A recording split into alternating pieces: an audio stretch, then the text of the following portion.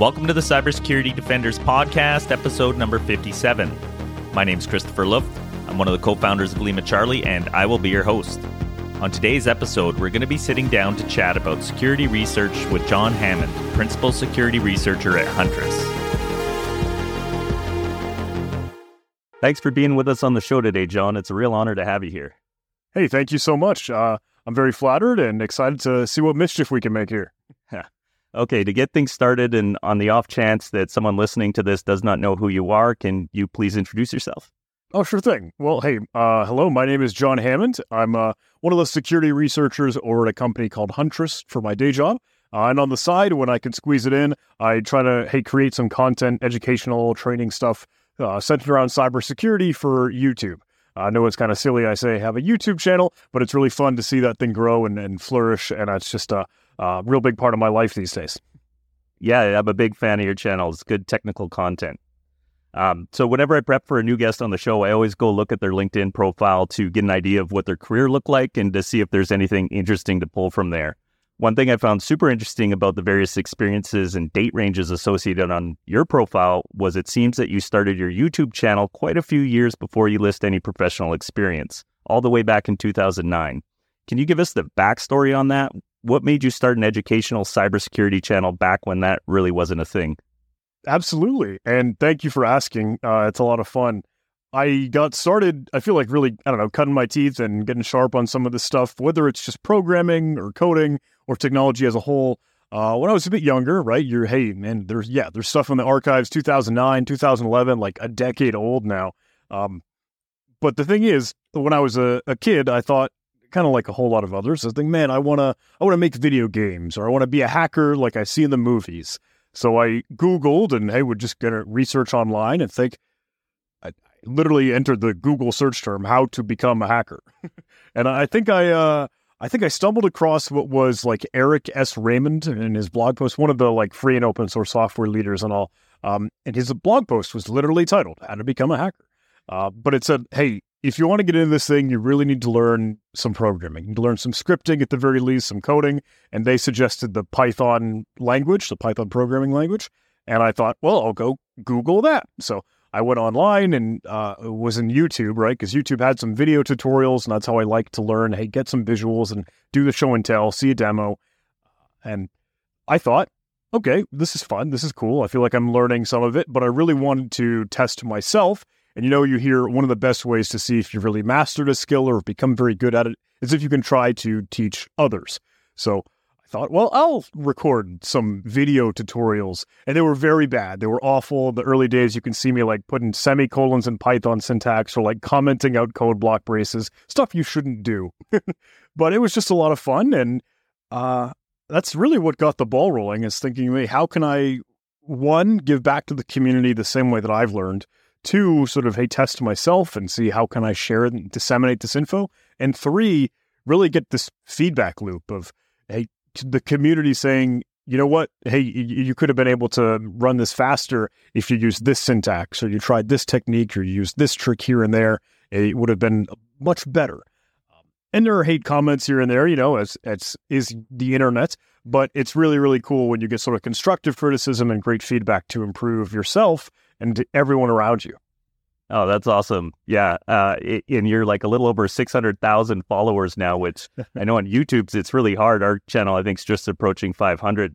Did you have any idea that it would become this huge thing, which I'm sure is a big part of your life now? No, I'll admit it was never something that I thought would, flower into what it is now. But hey, it's a blessing, and I'm fortunate, and I'm having a whole lot of fun with it. It's really surreal because when we go to events, kind of IRL get-togethers, whether it's a trade show or a conference, like we were just at Black Hat at DEF CON, and it's just super duper sweet when some folks will want to come up and say hello, say, hey, thank you so much for the content that you share. It's helped me get into this industry, and that is really, really fulfilling. So I'm just so happy about that, and I'm, ready to keep it rocking. Awesome. And do you have any advice for people or companies out there that want to create content and try and grow their following on YouTube? Ooh. Oh, that is a super good question. I hear consistency is a good one. Yeah. I feel like I have a bad answer. I think I don't know. Let me add the disclaimer, if I may, that it's hard, and it's harder than it is. It's harder now than it ever was because the algorithm is already in place. So it's a bummer because, hey, it's really, really hard to get some of that discoverability. Hey, the machine that is YouTube or Twitch or Twitter or Facebook or TikTok or whatever is naturally just going to kind of promote the bigger players that have already established some sort of audience and community, and yours might be really slow to start. So if you can do some sort of guerrilla marketing is probably what I call it, but hey, slap it on Reddit. Hey, share it in Discord. Try to get it in front of folks' eyeballs. But the core of the matter, really, again, what I would consider boring as the answer, but is the right answer. Do it because it's fun. Do it because you love it. Do it because the passion is there. Because that consistency is key, like you mentioned, you're going to have to do it a lot. So make sure it's something that you really enjoy and are having fun with. Yeah, I think that's great advice.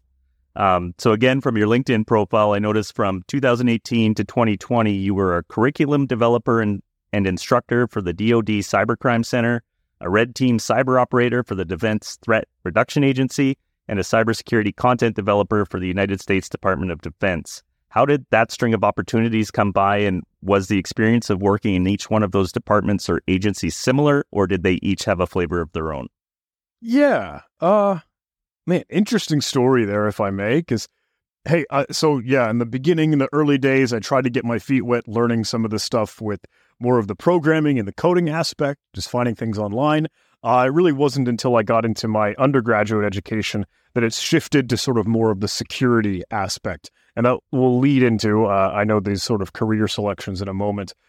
Because the thing is, I attended the United States Coast Guard Academy. So one of the United States military institutions like Annapolis, the Naval Academy, or West Point, the Military Academy, Air Force Academy, blah, blah, blah. And, you know, hey, the military might say, hey, it's really cool. You can build this thing. You can make something. But can anyone break it? They care more about the security of software applications, programs that they use for their day-to-day stuff. It's got to be battle tested, right? So that opened the door for Capture the Flag, and that opened the door for learning about vulnerabilities and exploits and CVEs and try to get into the environment in the landscape.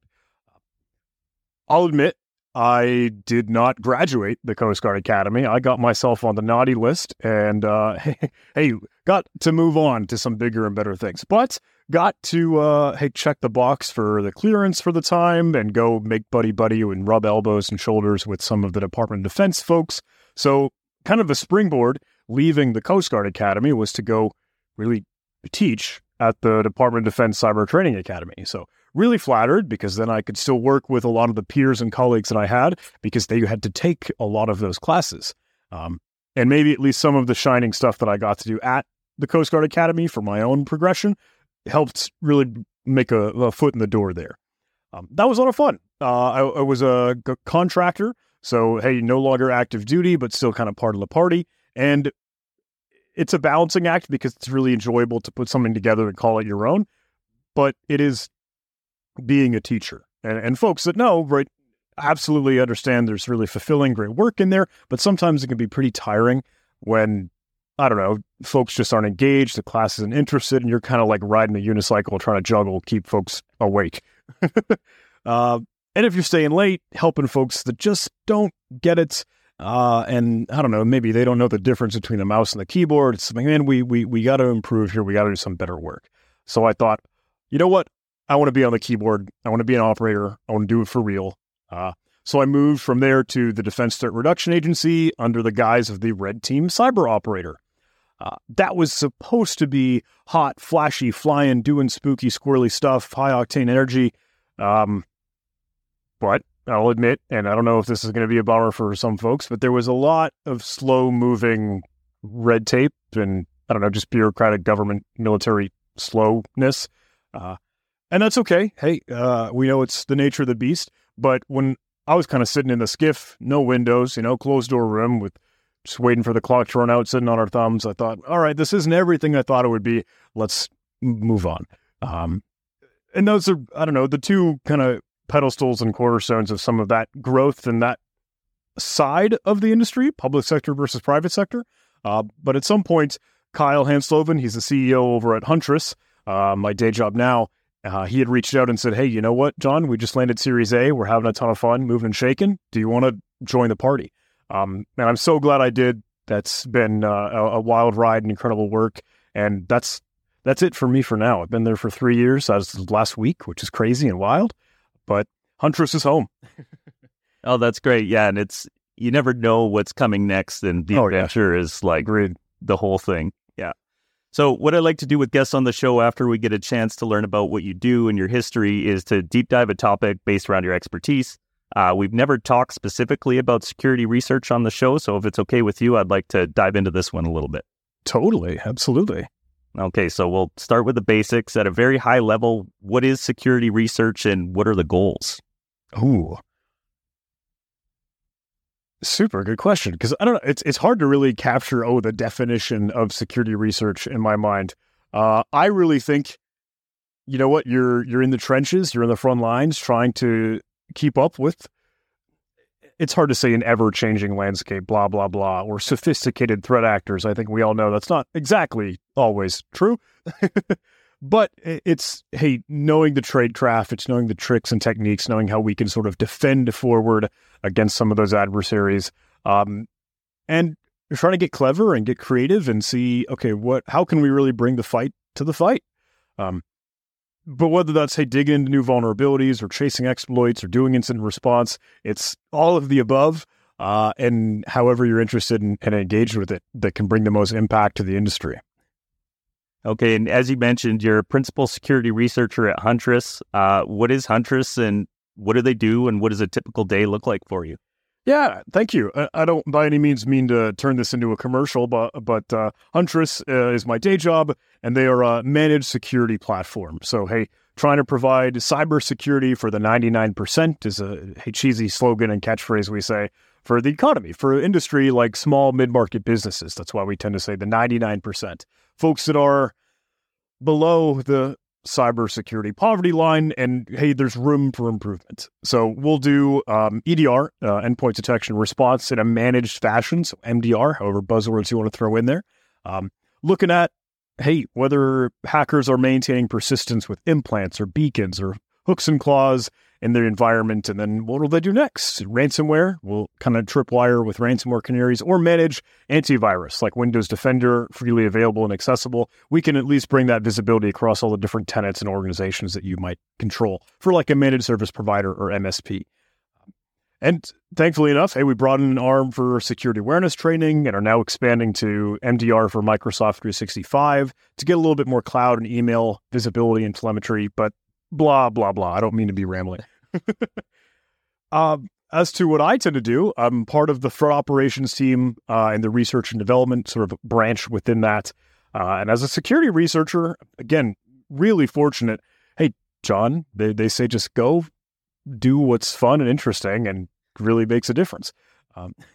So I can help out with some of the analysts that are in the dashboard day in and day out, hunting day, trying to see what alerts might come through, digging into malware, triage, reverse engineering. That's a lot of fun. I try to build out some of the security awareness training curriculum. And I also really, really like to take point when there is a new rapid response initiative, is kind of what we say internally, where we see, hey, there's a new vulnerability, there's a new 0-day, there's a new threat. How can we get on top of it? Can we get some of the messaging out? Can we start to dig through what the code is? What's the techniques and tradecraft?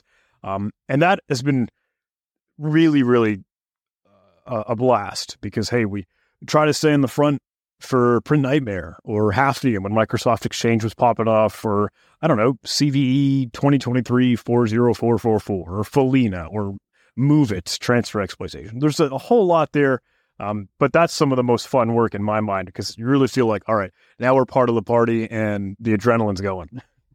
Yeah, that actually was very similar to my next question, which was, if you're working away and you find a 0-day that's being actively exploited, what happens then? And how is that information used to fight bad actors? Yeah, so we tried to throw together a little bit of a war room, right? Whether it's in Zoom or a Slack huddle, we'll try to divide and conquer, with some folks taking some of the reverse engineering work, some of the tradecraft, some of the cutting up the code, and hey, how can we kind of message this out to our partners? whether it's through email, whether it's through blogs, whether it's through videos. How can we recreate some of it so that they can better detect it in their environments?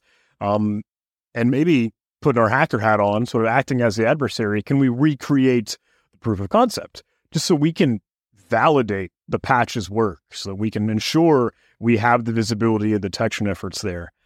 So we run in all different directions, but it's really, really cool to see the community come together on that. And not even just, within Huntress, but across the industry.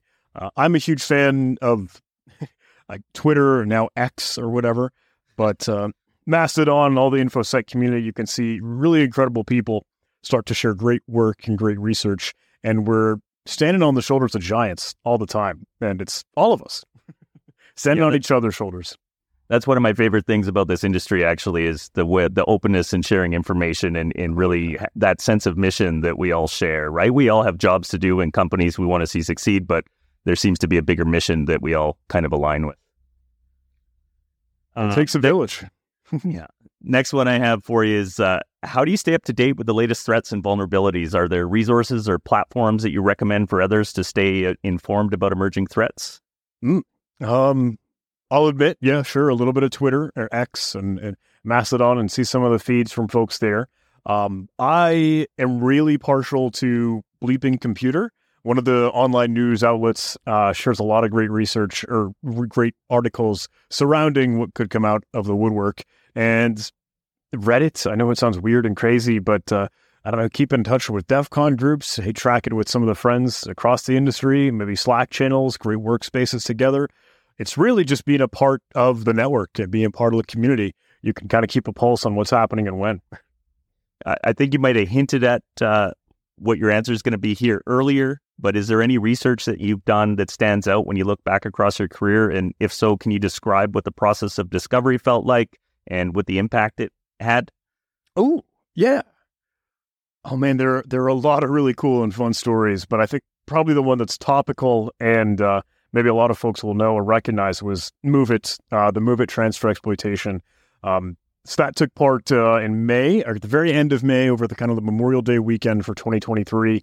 And it's crazy. I think now we're over in August and folks are still talking about it like 2, almost 3 months later, because the threat actor, Clop, I think the ransomware gang that sort of put their flag in the ground and claim responsibility, has been slowly leaking and sort of dripping out the victims that have been compromised. But they didn't encrypt any of the file system. They didn't drop ransomware in the classic sense. They just stole data and used that for extortion and blackmail.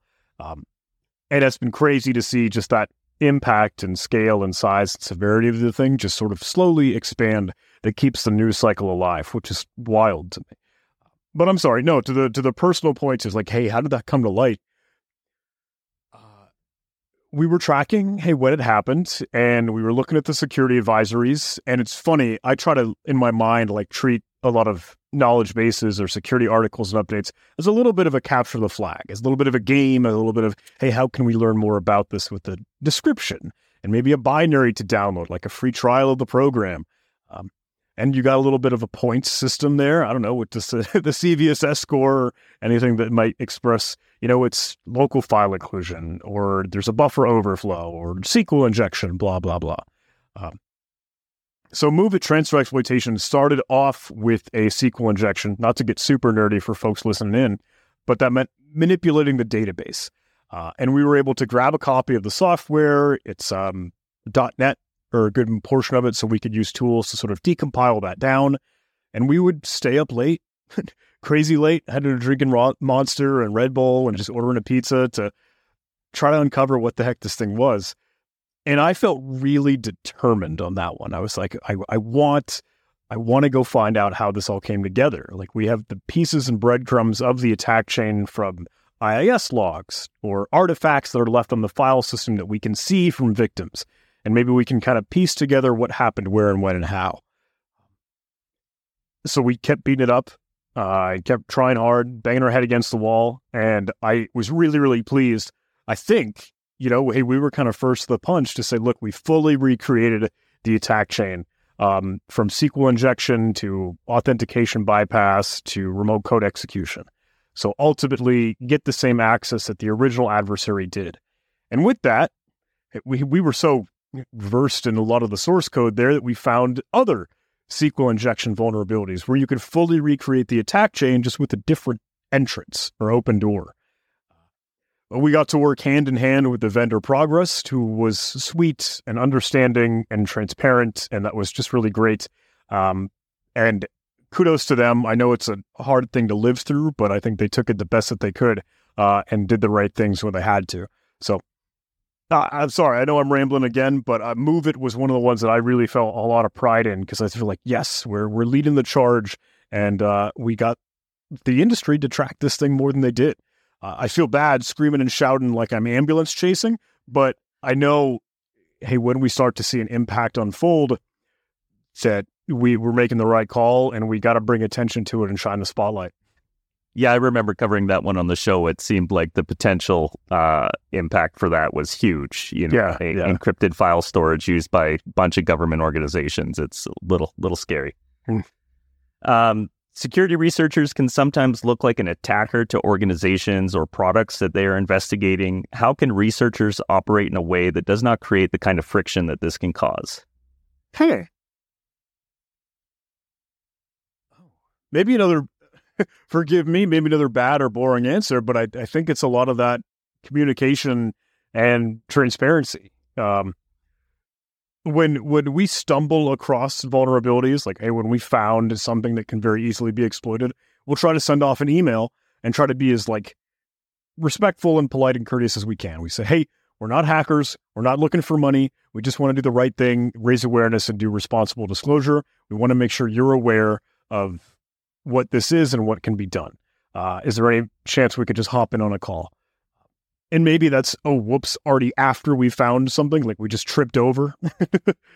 But normally they're receptive to that. If at any point you're able to say, hey, can I ahead of time, can I maybe pregame in this thought, like, I would like to test your software. I would like to dig into it and see what flaws or weaknesses or vulnerabilities they might be, all in good faith, because that's what we're doing this for.